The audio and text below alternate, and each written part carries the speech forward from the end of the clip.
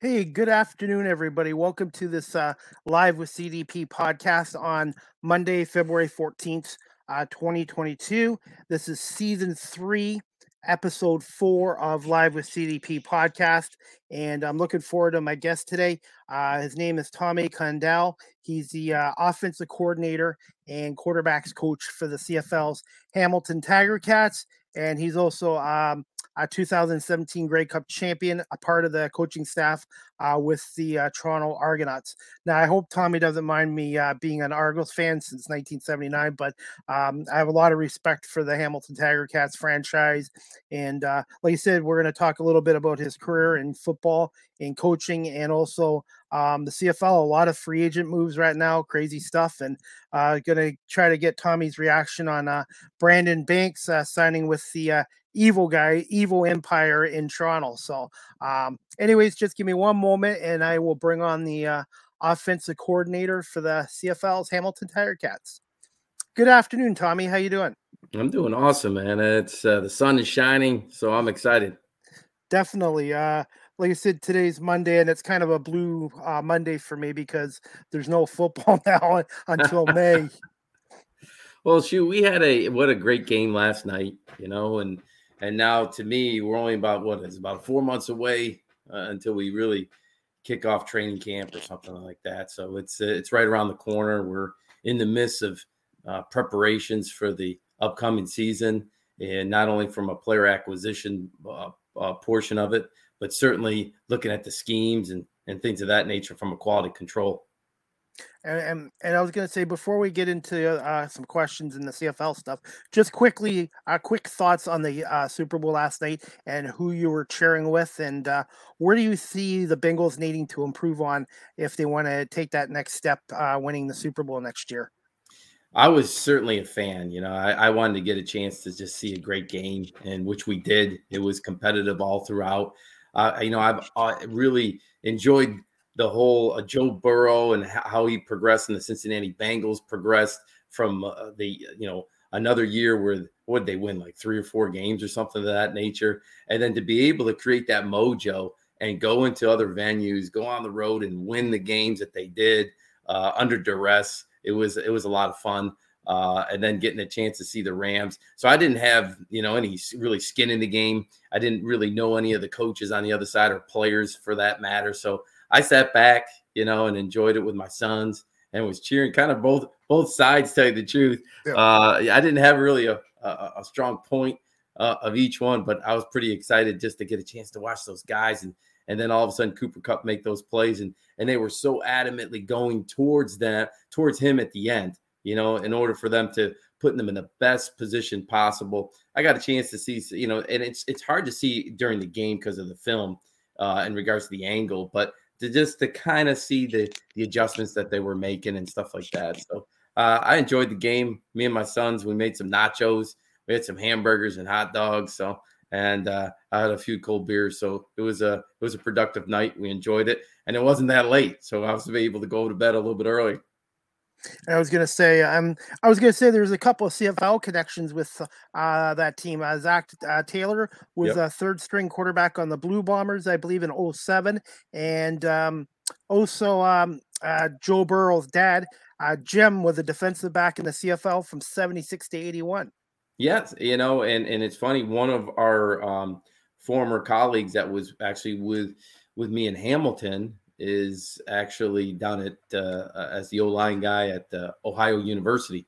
So that's in Athens where they're all from. And I know that Joe's dad coached there at Ohio U with the staff and know them very, very well. And they were supporting them and making sure they were cheering hard for them. I was going to say, and The Rock even had a little CFL connection too with Calgary in '95, I believe. Yep. Football itself is special in that regard. It really cross pollinates in a lot of different avenues, and you never know where you might know this person from or this person from. It's been an exciting adventure for myself as kind of growing up playing football, then getting on into the coaching realm of it, and just see that sometimes it's not even 6 degrees of separation. It's just a kind of a stone throws away, so to speak. Well, and I grew up as a CFL fan back in the '70s. I'm old now; I'm 49, but I've always loved the CFL, the NFL, and the college football in the states.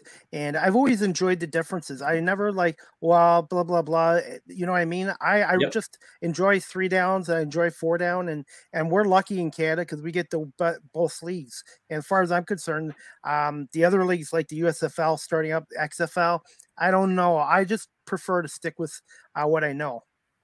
Football's football. So Yeah. I was very fortunate. I was born and raised in upstate New York. So being born and raised, and my mother is from Niagara on the American side, but certainly, with had a cottage at Lewiston, and so I was always up here, and certainly during the summer when I turned that TV on, we got a chance to see the CFL games, and had a strong connection to the CFL with actually one of my coaches growing up actually coached in Winnipeg and things of that nature. So I was always interested in football, and anytime I could get football year round, I certainly was going to get it. I don't care if it's college, pro, NFL, CFL. I could care less what it was. I was just happy to be a part of it and watching it. Okay. I'm going to get to some questions, and for this one I was going to save later, but I thought I would ask it now. Can you just give me quick thoughts on Brandon Banks, Speedy B, and Jeremiah Mazzorelli leaving the Tiger Masoli. Cats, and former receiver Luke Tasker, who I was a huge fan of, and his father Steve, who retired after the 2019 season? Golly, I can tell you that would be the whole show, to tell you the truth, with all those three. First, not in any order. I'm just going to kind of Okay. reverse since you said Luke Tasker. Luke and I have been together since he was 18. So it was going to Cornell University, getting a chance to coach him there and see his growth, not only as a player, but as an individual and as a man, and then ultimately getting married, and now he has 3 sons. I have 4 sons, so he's rapidly catching up to me, I can tell you. So very excited. I know he does the radio forces as well. And I didn't get a chance to see him. We stay in contact, especially and from different scenarios. But enjoy Luke, and what a pleasure to get a chance to be a part of him and his growth, and also just get a chance to carry it on in the pro level. That rarely ever happens. A lot of times, going from college, seeing him at that age all the way through to pro, and be a part of winning some things and getting really close, and great fond memories of Luke, and just from the Cornell Big Red all the way to the Hamilton Tiger Cats. So Luke is obviously really special in that regard. But Jeremiah Masoli, I think, was the second one. Jeremiah, just wish so much great thoughts, and Jeremiah gave his blood, guts, and prepared every way, shape or form. We've been together since, golly, I want to say it was like 2013. We were able to trade for him. Mm-hmm. And the growth that he has had so I was with him in 13, 14, 15, then came back in 19 and then this past year, and just the continuous growth again, not only as a chance as a player and just to see his trajectory as that, because of his preparation. A lot of people don't see what goes behind doors, the hours and hours, and him getting up there nice early in the morning and getting a chance to watch film, ask the questions, and stay late at night, way past practice time and that kind of thing. So, really happy for Jeremiah and his family, and for them to get an opportunity. I know in Ottawa, and cheering for his individual success. But certainly they're part of our Eastern Division, so we want to get a chance to beat them as well. But really honored to get a chance to work with Jeremiah for all those years, and he helped me become a better coach, certainly, and just have great thoughts of that. With Brandon came in 2013 when I was here. So Brandon was in Washington for a while. So Brandon came in right I'd say in the mid part of the year, right around there. And we immediately started utilizing him. He was an unbelievable returner as well. He's going to be, obviously he's the future Hall of Famer. He's going to be in the Hall of Fame, and there's no one, arguably have done what he did. And especially during those years in 13, 14, 15, when we were together as a returner, punt returner, and then obviously field goal returner. Wow. Is there anyone else better than Brandon Bakes doing that? And as he evolved and we used him in those packages, but he was so valuable in the return aspect. It was hard to even get a chance to utilize him on the offensive side, but we did. Got some package sets for him as 13, 14, and 15. And as he grew older, his receiver, his skill, and all the things of his route running and things of that nature took over, and he went on that path. And to get a chance to be a part of his MOP 2019, most yards that he had and all that business, and he really tore it up. So excited for Speedy B. I know those things, and going to the team that should not be named, but we'll miss Speedy, and certainly little Speedy, his son as well. I was going to say it's going to just add to the rivalry even more. And this is great. I'd like to see the rivalry get back to what it was like in the 80s, because it was pretty vicious back in the 80s when I was growing up with Al Bruno against Bob Obilovich.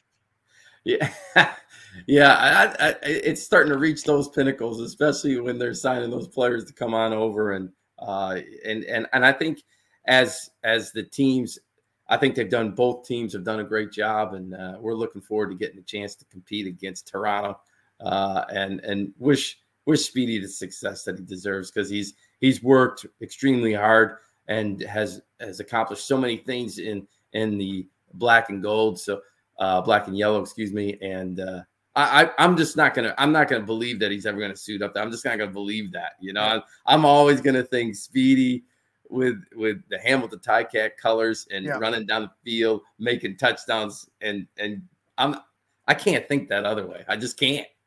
Well, it's same with Chad Owens. When Chad Owens left Toronto to came to Hamilton, I'm like, this does not look right. Chad Owens is an Argonaut, so I guess we're kind of just making up for you guys taking Chad Owens off of us a couple years ago, and he's one of my favorite players too. Yeah, I didn't get a chance to work with Chad. I know Chad. We've talked and know mutual people, so always loved how he played the game and how he attacked it. So, but didn't get a chance because when I left and went with Mark Trestman in Toronto, we didn't ever cross paths. Okay. I was going to say, and 2013 is when you first came to Hamilton, and that's when you guys played your games in Guelph. So I actually, as an Argos fan, I actually went to 4 of your games and saw Luke's first game against Calgary on September 28th, and then also Speedy Banks and Jeremiah. So they were all rookies on that team that played the year in Guelph. Oh, gosh, yeah, in Guelph. The thing that I remember about Guelph, too, was it seemed like it rained every game that we had there, and like we didn't have like any booths. They were just like makeshift tents, and the rain would just pound you, coming on through here. And but that I remember, and obviously when we played Montreal, and when we kicked, then Montreal kicked it all the way here, and it just kind of went right back. It was so rainy. Oh gosh, that's what I remember about Guelph, and also heading up there when we would drive there. So when we had a home game, me and Alan Rudolph would drive up there, our old line guy, and we loved that drive. Just loved it, especially when it's starting to turn colors and stuff like that. There's no better place when you kind of driving up through Guelph and all that. But I did not like the actual rain. I can tell you that it was too darn cold. The weather and the thing is, we've been lucky in Guelph because we had you guys there in 13, and now the Argos I think are going to come back to the Guelph location because I was talking to Mike Hogan and he was very impressed with the setup at the University of Guelph. Oh, it's a great school. It has a lot of. I know when we went back there a few years back, and I think we played a preseason game. I mean, obviously it's changed dramatically since then, and they had great facilities then. So it has a lot of things to offer. And I had Mike Hogan on my podcast a couple weeks ago, so he wanted me to say hi to you and just said, hey, he's a really good guy. And I said to Mike, I'm lucky because it took me a while to get guests on my podcast a couple years ago, and now I've been able to get a lot of guys on, and now it's great to have somebody who's a coach in the CFL like yourself come on. And I've always enjoyed your work in the CFL as well. Well, I appreciate it. Anything that can grow the game, and in particular, grow the CFL and get it out to the fans. I'm willing to do anything of that. It's a great game. It's given myself and my family a lot, and not only from growth, but it's a great game, and the people that are a part of it. If everyone could see the players and the coaches and Mike and all those people that make this CFL great, I'm willing to do it. And I'm just hoping, like I said, I'm just hoping to keep getting guys on from the CFL as well, because I really love the CFL as much as I love the NFL, and learning stuff from my guests or people in the industry as well. And I was going to say my last CFL game, unfortunately, was June 2018, the Argonauts Grey Cup home opener against Calgary. And unfortunately, one of my favorite all-time players, Ricky Ray, played in his last game there. That injury was pretty tough to watch, even from the stands.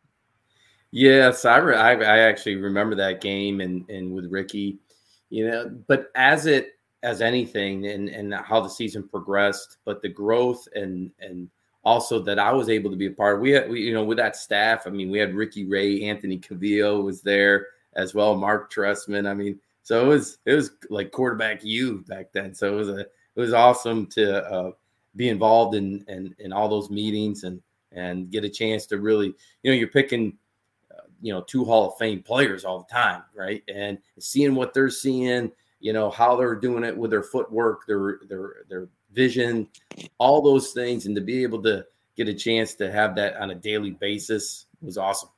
I was going to say, in the last 8-9 years, look at the great quarterbacks you've had. Henry Burris, Yep. Jeremiah, obviously, and then you went to Toronto, had Ricky Ray, Yep. and then you had Zach. Oh, sorry, I forgot about Zach. Can't forget about Zach. Can't forget about Zach. One Grey Cup with the Argonauts as a backup, and then 2 back-to-back with Winnipeg, and then look who you've had in Hamilton with Jeremiah, Ricky Ray in Toronto, then Jeremiah, and now Dane Evans as well. Yep. All those guys they're the same in regards to their makeup of trying to. They're gym rats, but also their competitive nature. But they're all also different, in regards to let it be motivation and how they do things. And it's just been an amazing journey to get a chance to be a part of those guys' lives, and not only to hopefully impart some of the knowledge that I had and prepare them, but it's a two-way street. We always talk about iron sharpens iron and being accountable to each other. And that's what we do. And to get a chance to be a part of, like you said, Henry in 2013, and then Zach came over, and just to watch his growth and continued growth, and to see these, and it's kind of a broken record, but you see these players come in and they're young men, and as they mature, and all of a sudden, you go to weddings, and now you're getting all these cards, like Zach's got 2 girls of his own, and married, and it's just been awesome to be a part of that, part of their lives, not only from a football sense, but from also a personal sense. And I was gonna say, and I've always believed this in football too. A team's not, it's not just it's football is the ultimate team game, I think. But to me, it starts with the D line and the O line, and you need a quarterback as well. But the quarterback also needs that offense line to protect him and give him the time to make the throws as well. No doubt. Obviously you need a quarterback. There's no doubt. I think I used the term Bud Grant. Bud Grant used to say, it said, a good coach needs a what was it? A good wife, a loyal dog, and a good quarterback, but not necessarily in that order. You know what I mean? So, Definitely. You're absolutely right. It always starts up front. I think to be able to get pressure on the quarterback and also defeat pressure on the quarterback go hand in hand. So, the games in that sense has not changed. It's a physical aspect of the game and to be able to protect the quarterback. But like you said, it's intertwined. You have to have all the team together, not only from to win, to get you the possibility of success for that game, right? I mean, it takes so much. It's not even just the darn players. It's the coaches. It's the trainers. It's a list of people now, and just to be able to, it doesn't take one. It takes a village now, and to be able to have that, and being in Hamilton in particular, we have that. We have the weight coach. We have the trainers and Claire and Maui doing a great job, but also the equipment. Drew Stroshine. Those guys behind the scenes that no one knows about. Those are the people that make up the culture. Because it's great to go into work and see a smiling face, and we haven't even talked about the people that also are responsible for the food that have no, they probably have the most impact. Yeah, and I'm with Rogers TV as a camera operator for the Gold Storm, and I know it's different. It's TV instead of football, but people don't realize how much work there is in a live production of a sporting event. Set up, tear down. You need the producer who's like the quarterback. He has to know all aspects. Audio guys, the camera guys, everybody has to work together, and that's what I love about it. Yeah. And most coaches and players in particular, you ask them what they miss the most. It's going to be the locker room, and really what that is the day-to-day interaction with each other, and then going to compete and putting everyone on for the same goal. And they're coming from tons of different areas, different socioeconomic, different countries, all those things, and to be able to formalize that, bring them all together and pull the same rope.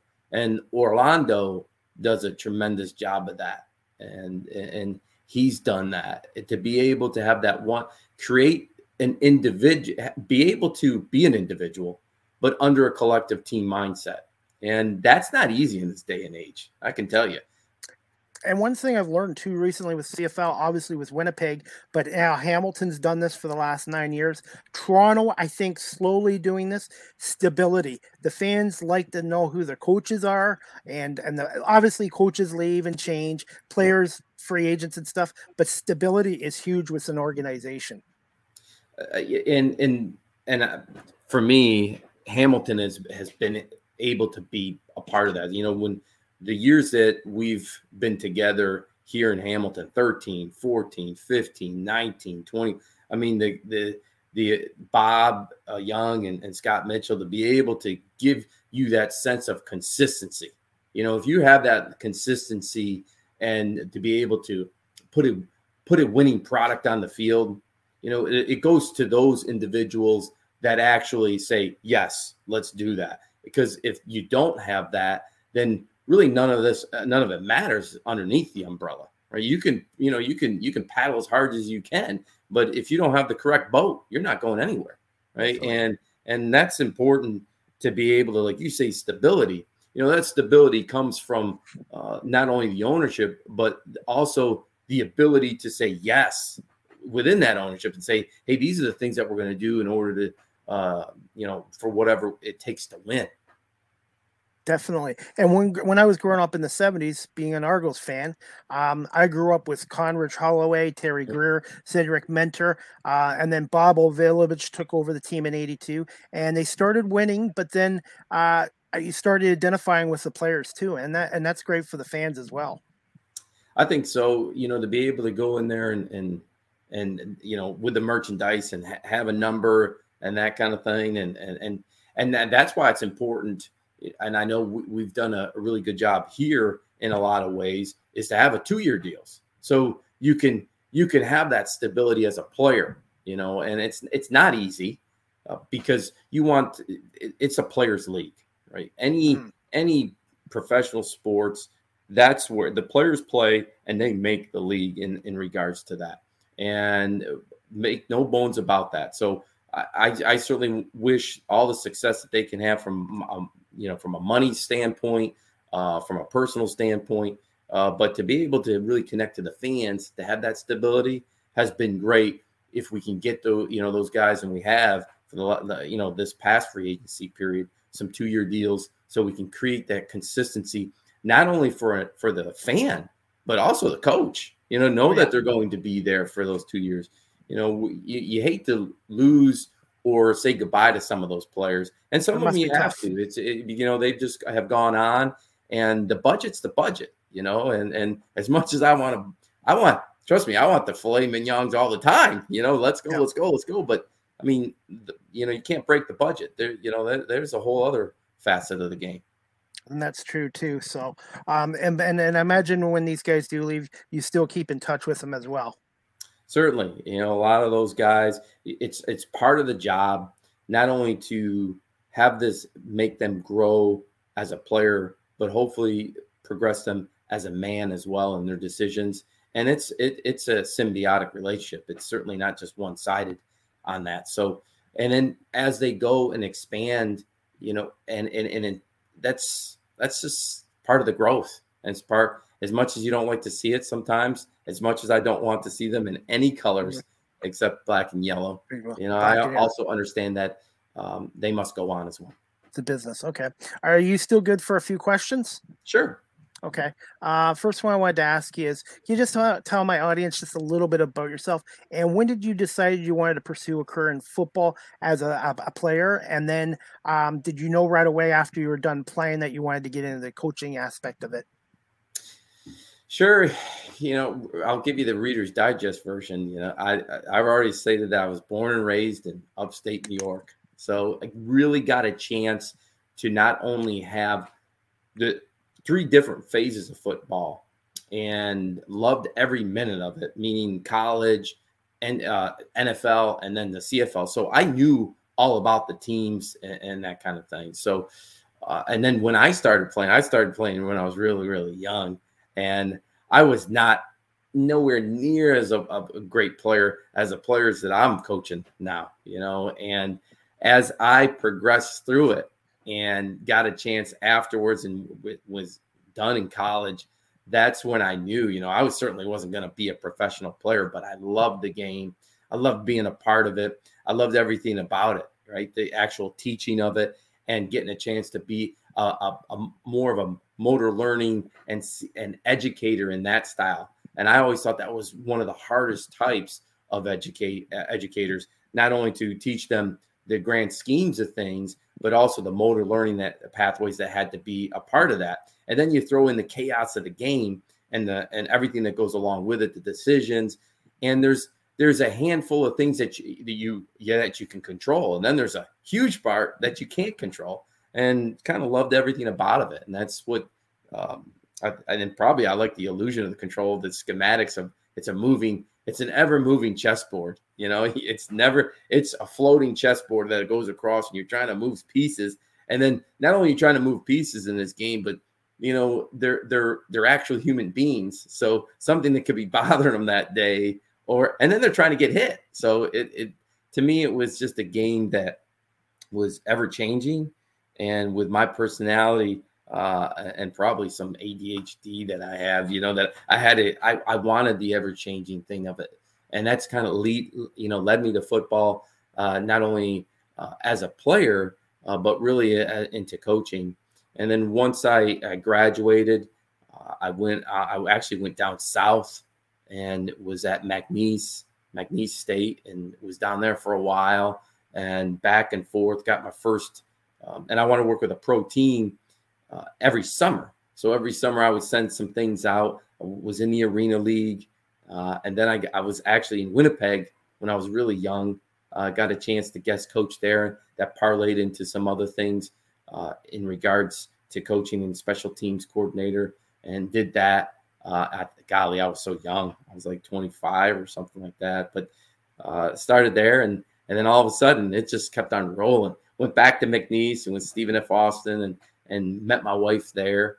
She's from Texas, so I spent probably, I don't know, probably right around 10 years down south. From Louisiana and Texas. Two of my boys, one my first one was born in Texas. Two were born in right above New Orleans. And then the fourth one was actually born in Ithaca, New York, at Cornell University. So we've had a nice long, and then came up here in 2013. And is that where you met Kent? Sorry, is that where you met Kent Austin? No, I actually met Kent really because he was the offensive coordinator in Toronto when I was in Ottawa. So I met him then. Okay. And then when I was the offensive coordinator in Sask, I want to say in 2006, and with Danny Barrett was the head coach, and also George Cortez was the O-line coach. Learned a great deal from those guys, and then we played in the finals, the Western Finals that year, but against BC, they had a squad.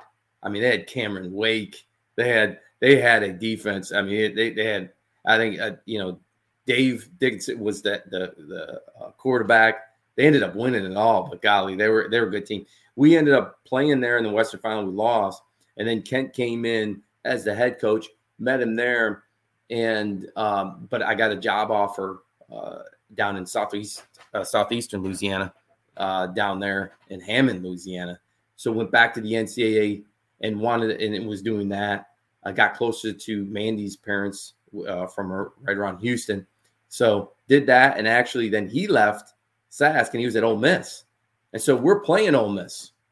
So we meet there, and then I want to say that year, the next year, he went off to Cornell and called and asked me if I'd be interested. And again, my hometown is Utica, New York, right? So I mean that's 2 hours, about 2 hours away from Ithaca, New York, and it was a great honor to go up to Cornell and was there. I honestly didn't think I was coming back to the CFL, and Kent came to the CFL, and I followed and got a chance to be here for 3 years, and then it went into with Mark Trestman. Learned a great deal from Mark. It was a great opportunity, and got a chance to be there. And obviously, I'm still close with Mark and all the guys that were there. So, and then got a chance when Orlando became the head coach. I certainly was excited and couldn't pass it up to come back. I think he's as good a head coach as he was a player. Oh, I remember him as a player, and he was a heck of a player. I think he's more of a better head coach than he was a player. That's how good he is now with that. He's very level-headed. Like I said and alluded to earlier, he's able to balance the individuality along the team construct. He's able to do that not only with coaches but with players, and to always want the best and have a great positive mindset in regards to as we go. And obviously the proof's in the pudding, no matter what personnel that's been out there. Orlando and the powers that be have put us in a position to be in the last two Grey Cups. I was going to say, I was cheering for you guys against Winnipeg. I know I shouldn't be saying this as an Argo fan, but I really have a lot of respect for Bob Young, Scott Mitchell, and your organization. And you guys are so very close. And I do really think next year, whoever wins between Hamilton and Toronto has got a very good chance of winning the Grey Cup. I don't know if Winnipeg can win 3 years in a row. Well, I sure the heck hope not. I can tell you that. You know, it was a great. It was a challenging year, but it was a great year in regards to getting back to playing football and just being involved in football. And can't wait to get started next year or this year coming up for the season.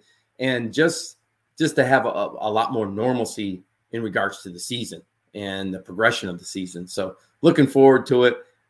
We certainly want to win it for these fans here, these loyal fans that we have. And they're not only in the Hamilton area, but everywhere, you know, because I got texts and messages from a lot of different areas. Not only from from Canada either. It was special and certainly wanted to finish it. I wish we did. We were really darn close and didn't even want to get it to overtime. I was going to say, no, what I was going to ask you, Tommy, you already answered where you went to school. Did you have any mentors that mentored you when you were breaking into the coaching industry? You know, the mentors, as they kept, all the coaches that I worked with became those. I didn't have like someone that was, you know, assisting in regards to kind of guiding me in my path or setting me into contact with a lot, like as you see, let's see in the NFL, all of a sudden you see the Shanahan tree from his dad, you know, and then all of a sudden they kind of sprout and they get here. I didn't have that, you know, I didn't play at a high level of football in regards to that Division III level. And so, you know, my contacts weren't those. You know, I kind of worked, you know, I worked my way in and slept on the ground and in the training room or something like that, just to get a chance. And then those mentors became those along the staff that helped me to get to where I wanted to go. You know, like guys that I first started at McNeese was obviously Mike Santiago was there. He was the offensive coordinator and then took me over to another place. And each staff had a mentor in that helped and assist me. It wasn't like someone just kind of guided me along on that way. And part of that's a tough part about this business, but the good part about it is that I was able to really interact with a lot of different systems. And during those times, so I you know, things happen fast, you know, in my career in regards to play calling and things. I started like calling plays at 27 and have been doing that really almost ever since, right? All the way through.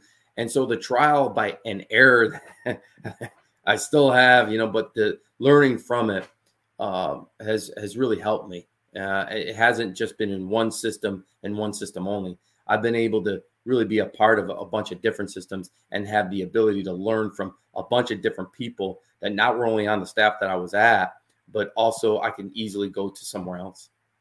Okay. And my next question I was going to ask you, Tommy. 1 second. I forgot. Here's where I had to write it down. How much of an adjustment was it coming to Canada and learning the CFL game? How long did it take you a while to adjust it, and the travel aspect of being a coach as well, if you don't mind mentioning that too? The travel too? Yeah. I think from the CFL, obviously coming up, especially, it is challenging. There, you know, that 12th man plays heck on you. I can tell you in regards to different things when you're used to the down south version. But if you can use it as the same as, like this is the same as that, and that's especially what I do with quarterbacks coming up and coaching them. I teach them through their eyes in regards to what they saw down south and really put it as an analogy. And if I could do that for most of the things, then I know we're on top of things. But there is an adjustment, and the movement, the dynamic movement of the whole thing, the field, certainly when you're on the hash, I mean, in the NFL, if from hash to like if you're on the left hash and it's from hash to like the sideline, that's the same. It's basically the same. It's 24 yards, right? But in between those hashes and all the way out, I mean, it's totally different. You get like 40. It's over 40 yards from hash to the sideline to the field. I mean, that's huge. Where the NFL, I mean, if you see their hash, the numbers, that's our sideline. You look at the NFL, that's their numbers. That's our our hash marks. That's it, our hash. So the field itself is huge. The waggle and the disguise element that it also assists on the defense is another thing that's a little bit different. So it was a adjustment coming to Canada. Always is for anybody that comes up here. But on the sense, football's football. Hey, there's man, there's zone. What are they trying to do from a pressure stance?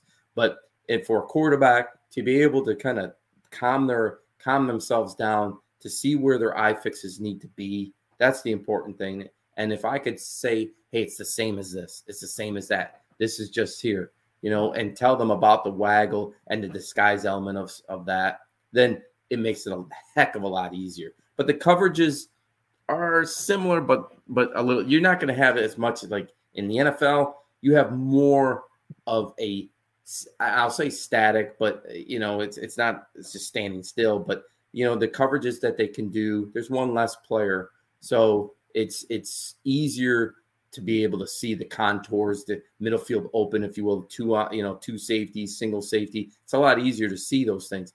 Over here, there's multiple people, so they're spinning and moving and grooving. So there is an adjustment for anyone that comes from the 11-man game, if you will, to the 12-man game. There is an adjustment that you need to make, and to be able to interpret that adjustment is huge for the development of the quarterbacks that come up here from the 11-man game.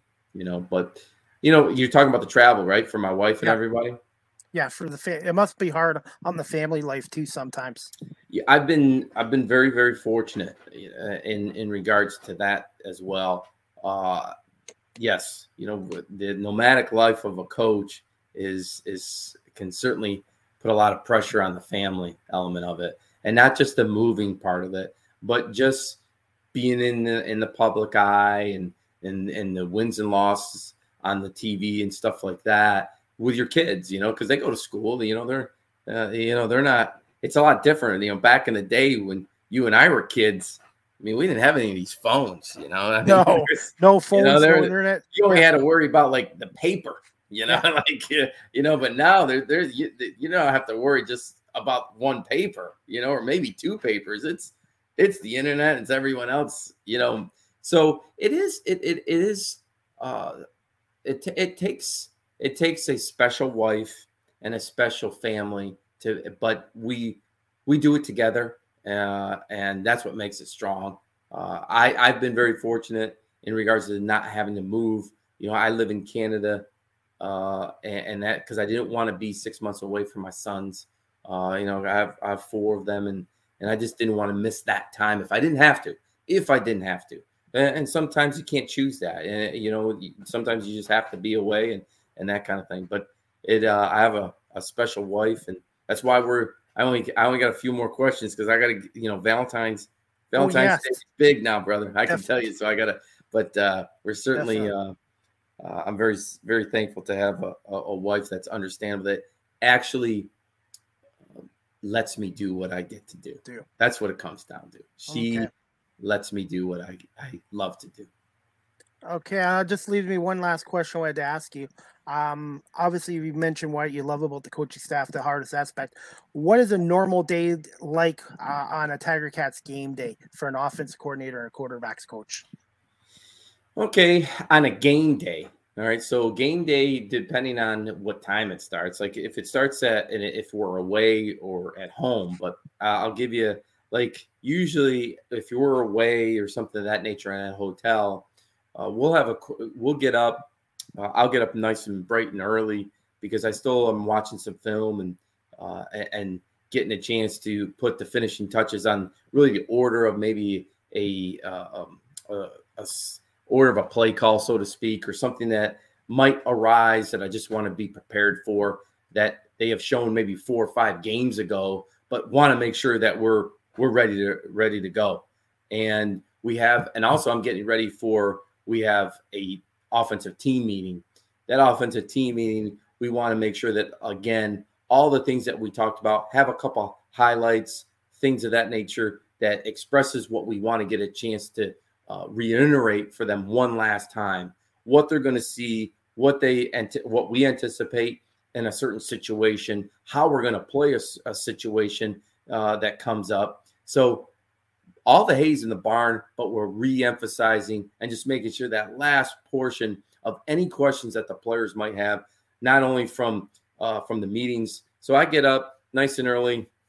We probably have a quarterback meeting right around 9:00, and then we'll go right into, or 9:30, I should say, and then we have an offensive meeting right around 10:30, something like that. And that will only take right around 30 minutes because they're raring to go, right? So then we'll have a walkthrough, make sure we walk through any things that we need to do, and also play the game, so to speak. Make those calls inside and out, know the situations that arise, and then they're off. You know, we actually have a pregame meal, and we eat, and then depending on when the game's at, the bus will be there, and we get on that bus, and it's time to rock and roll. Okay, and this is it. Any advice for those who are looking to pursue a career in coaching and football or the sports industry, and where can my audience find you on social media? You know, pursuing coaching in football, you know, the thing that I've learned from it is that it's everyone I was told by Mark, this Trustman, he goes, everyone loves football, but football loves nobody, you know, and that's true. The business is difficult, but if you get into coaching football for the love of the game and the love of the interaction and the teaching portion, the people of it, that's gonna carry you all the way through. You know, if you're getting into it just because that you want to be in a professional side of it, or Division I side of it, or however you want to do a college side of it, it's not going to last because it's going to drain you. You know, so if you can follow that passion and whatever that passion may be, you know, the people portion of it, the schematic portion of it, all those things that go along, the interaction, with the people in the building, that's where you need to make a connection with it, you know. And also, you know, being able to pursue the career in the sports industry is not only it's for, and I don't know how much it's changed now, but a lot of it was you get started as internships, things of that nature to get your foot in the door.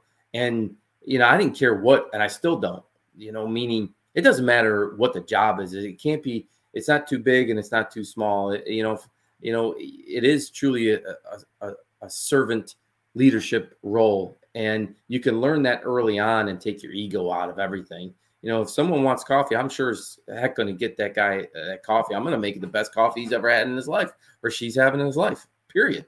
You know, and that's also understanding it's not going to just happen right overnight. It's going to take time. There's going to be the ups and downs of your career. I mean, especially in professional, you're hired to be fired, so to speak, you know, and you understand that. But if you're there and you have a higher outlook on things, right, and you start with a passion and energy, because if you can bring that into the building and a smile, and you can make other people smile in the right way of your passion and your energy and your positive influence that just emanates from yourself, I mean, you're going to climb. And that's what I'm trying to do to get into radio. Even though I'm almost 50, I found that I have a passion, and it's going to take time, and I just have to keep grinding away and working hard and improving every day and continue to learn. Yes, amen.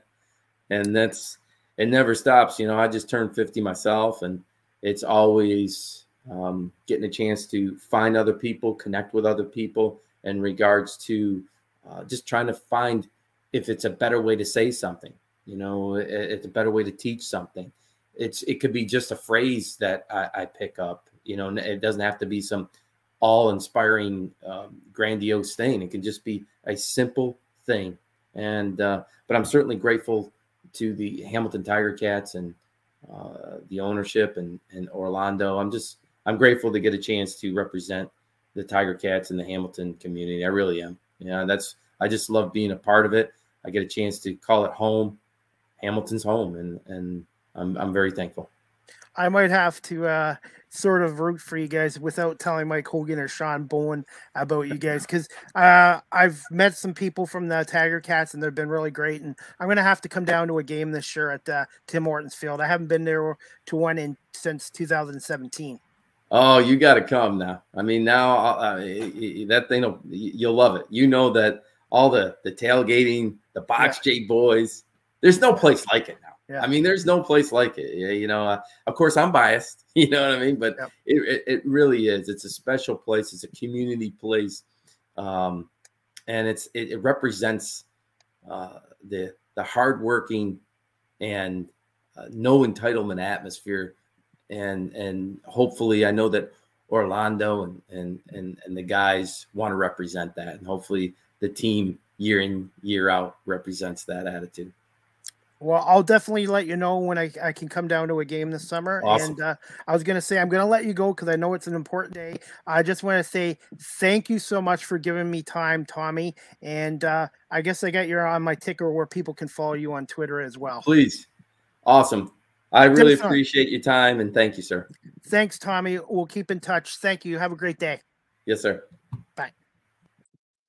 Anyways, guys, I hope you enjoyed my podcast today with Tommy Condell. He's the offensive coordinator and quarterbacks coach for the CFL Hamilton Tiger Cats. He was also a part of the Argonauts coaching staff when they won the Grey Cup the last time in 2017 as well. You can check Tommy out on Twitter at Tommy Condell if you'd like to send him a tweet there as well. And I just want to say thank you to everybody watching this live on my YouTube channel. And please subscribe if you haven't. Thank you to those who watched on Facebook Live and on my Twitter page at Chris D. Pame. And also, I'll just put this on here as well. I'm going to wrap up my podcast soon, but you can also follow Live with CDP Podcast. Listen to it on the audio version is downloaded to Google Podcasts, Anchor FM, Apple Podcasts, Breaker, Pocket Casts, Radio Public, Spotify, Castbox, and LinkedIn as well. And you can also follow me on TikTok at Live with CDP. That's at Live with CDP on TikTok as well. And also, guys, you can check out the Hamilton Tiger Cats website, tigercats.ca, or you can check out CFL.ca for all the CFL news as well. And let's see, guys, I'm just going to wrap this up soon. Also, guys, you can follow me on wordpress.com/home Live with CDP podcast. I am now doing daily blogs on there as well if you want to check me out there. So that's wordpress.com/home /Live with CDP podcast as well. And some other CFL news, guys. The Toronto Argonauts last week announced they have signed American quarterback Chad Kelly. Chad Kelly is the nephew of Jim Kelly, the Bills Hall of Fame quarterback. Chad was acquired by the Boatmen in a trade with Edmonton in October 2021. And he's going to come down and fight for a job in Toronto behind Thompson. So Chad had some taste of the NFL with Denver and Indianapolis, but we'll see what happens. He's 27 years old, and we'll see if he can win a job with the Toronto Argonauts and push Bethel McLeod Thompson as well. And some other CFL news, guys. Since we're on the subject, March 25th to the 27th, CFL Combine presented by New Era, Weston Harbor Castle Hotel in Toronto. We'll be doing that on March 25th to 27th. And also, guys, May 3rd, the CFL draft. The first round draft order is the Edmonton Elks, Ottawa Red Blacks, the BC Lions, Montreal selects 4th, Calgary Stampeders 5th, Toronto Argonauts 6th, Saskatchewan Roughriders selects 7th, the Hamilton Tiger Cats select 8th, and back-to-back Grey Cup champion Winnipeg Blue Bombers select 9th as well. And also, guys, May 28th, 1 p.m., Montreal at Hamilton preseason football. And then the Cats are in Toronto on June 3rd to wrap up the preseason game. And also, the Tiger Cats open up the 2022 regular season on Saturday, June 11th against the Saskatchewan Roughriders. So, and guys, I think that's pretty well it. One question I wanted to ask you guys, a CDP question of the day, is will there be a 2022 Major League Baseball season, yes or no? If you guys want to comment or send me DMs later, that's great. My answer is I believe there will be, but I don't think it'll start until July. To be honest with you as well. So hopefully it'll be before then. And I'm hoping to go to Detroit for August 6th game. The Tigers in Tampa Bay at Comerica Park, where they're going to retire Lou Whitaker's number one number and name on the wall there. So which is long overdue as well. Anyways, guys, and also last night the Rams won their second Super Bowl in franchise history. The first one was 1999 as the St. Louis Rams, and last night they won 23-20 over Cincinnati. Cooper Kupp won the Super Bowl MVP, and like I said, guys, Cincinnati had their chances, but unfortunately, at the end of the game, Aaron Donald pressured Joe Burrow into making a bad throw, and that was the game. So the difference was the Rams got to Joe Burrow 6 times and then pressured him at the end of the game. But overall, it was a pretty good Super Bowl, and I'm happy for Matthew Stafford getting his Super Bowl championship. And he had to win games. He had to win on the road against Tampa Bay.